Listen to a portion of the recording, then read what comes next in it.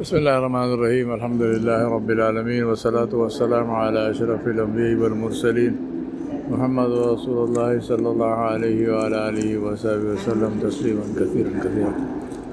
فأما بعد, my brothers and sisters, we are all witness to what is happening in the Middle East. What has happened already, we know it is terrible. It's the worst possible news that one could have got. And what is going to happen in the future, only Allah knows. We ask Allah subhanahu wa ta'ala for His mercy, for His grace, for His protection.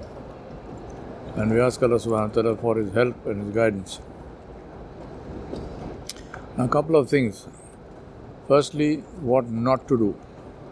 I want to share with you my principle in life, which is I will not allow what is not in my control to prevent me from doing what is in my control. And the same thing, therefore, operates the opposite way, which is that what is not in my control, I don't spend time on it, I don't speculate, I don't comment, I don't discuss, because it is not in my control. And that is what I strongly advocate for all of you. Don't get into any discussions, don't get into any debates. It makes no difference, you are not in control, and you will not be in control. Nobody is going to ask for your opinion. Nobody is going to ask you to intervene. Nobody is going to ask what you think. If and when you get into that situation where you can actually advise somebody who can take decisions and change the reality on the ground, by all means talk to them. But until then, do not waste your time in talking about and discussing and debating what is going on and what is likely to happen and what must be done and what the President of America should do and what the President of Israel or Prime Minister of Israel should do and what some Palestinian leader should do or what some king in the Middle East should do and what this one and that one should do. Please do not waste your time and energy doing this kind of a discussion, because it has absolutely zero value, and for the most part it is harmful because people's tempers rise.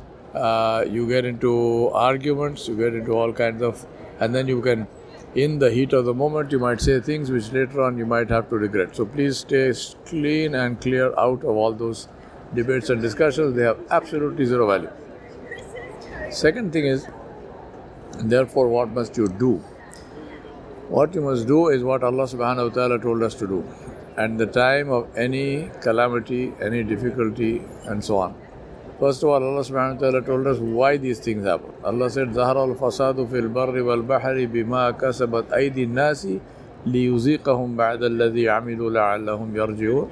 Allah said the trials and tribulations, difficulties, calamities, and masaib on the land and on the sea have appeared because of the deeds by the hands of people, what people do.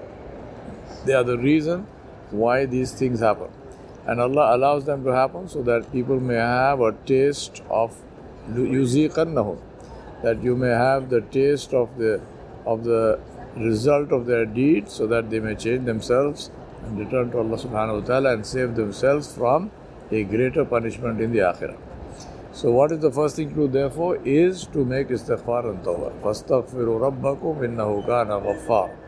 Allah subhanahu wa ta'ala said, make istighfar to your Rabb and He is the most forgiving.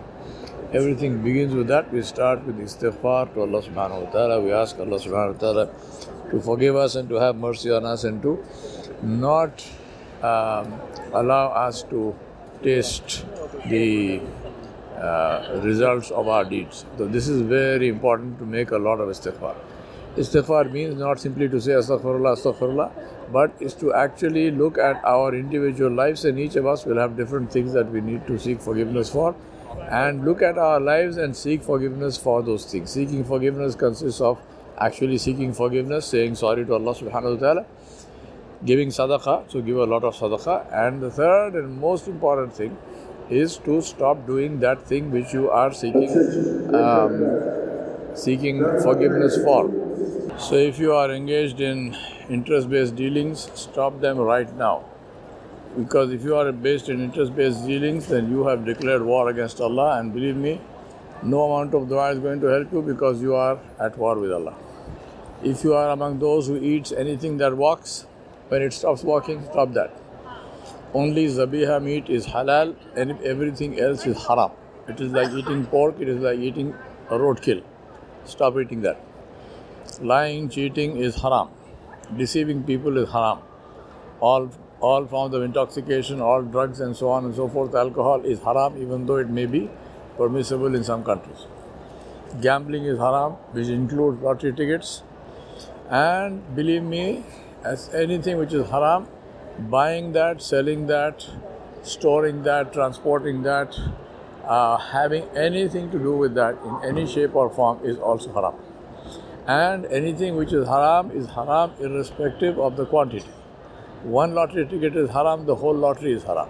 1 gram of pork is haram, the whole pig is haram.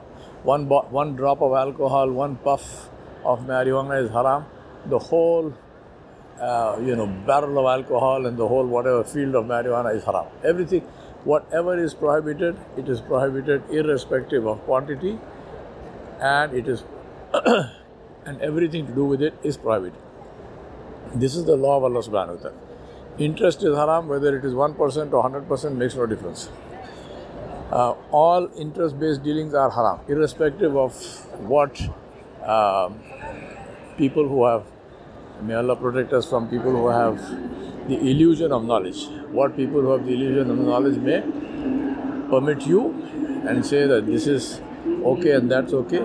It is not okay because Allah subhanahu wa ta'ala said it's not okay and His Rasul sallallahu alayhi wa sallam said it's not okay.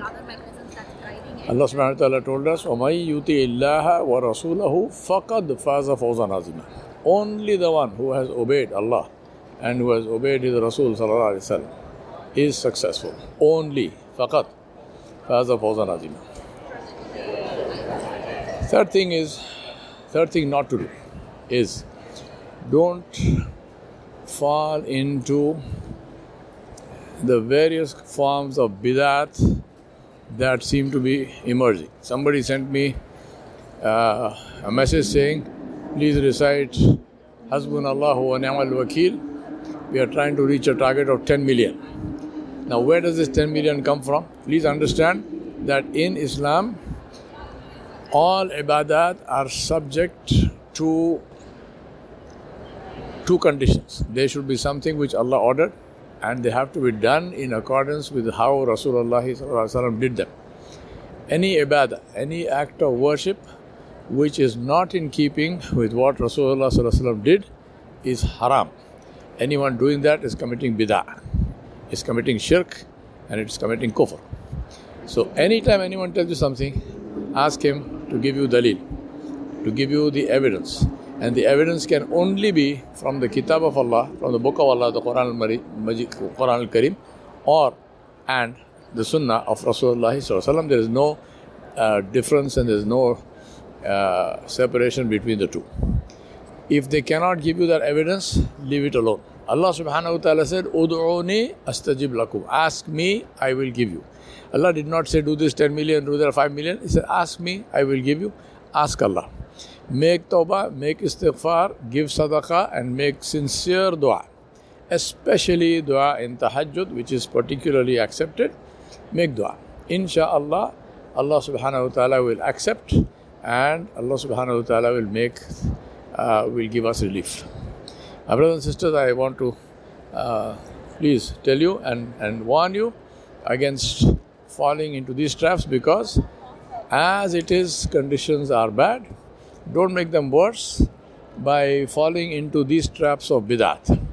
This is the way of shaitan, where shaitan tries to trap you in a way which suits you. So people like you who are religious, shaitan will try to trap you in religious ways. Don't fall into that trap.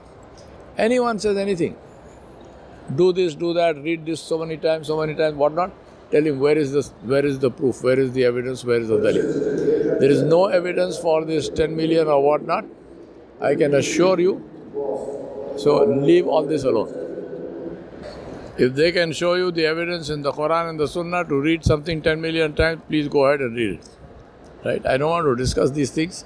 I'm sick and tired of getting these kinds of messages which I've been getting for the last 2 days. And every time it happens, every time something like this happens, all this thing goes around. So please leave all this. Let us straighten our lives, let us make istighfar and tawbah, and let us get back on track, and let us make dua, and we ask Allah subhanahu wa ta'ala to accept our duas. ربنا أصلح لنا شأننا كله لا إله إلا أنت. ربنا أصلح لنا أحوالنا وأحوال المسلمين في كل مكان. ربنا ظلمنا أنفسنا وإن لم تغفر لنا وترحمنا لنكونن من الخاسرين. اللهم احفظنا من كل بلاء الدنيا وعذاب الآخرة. توفنا مسلما والحقنا بالصالحين. وصلى الله على نبي الكريم وعلى آله وصحبه أجمعين برحمتك يا أرحم الراحمين.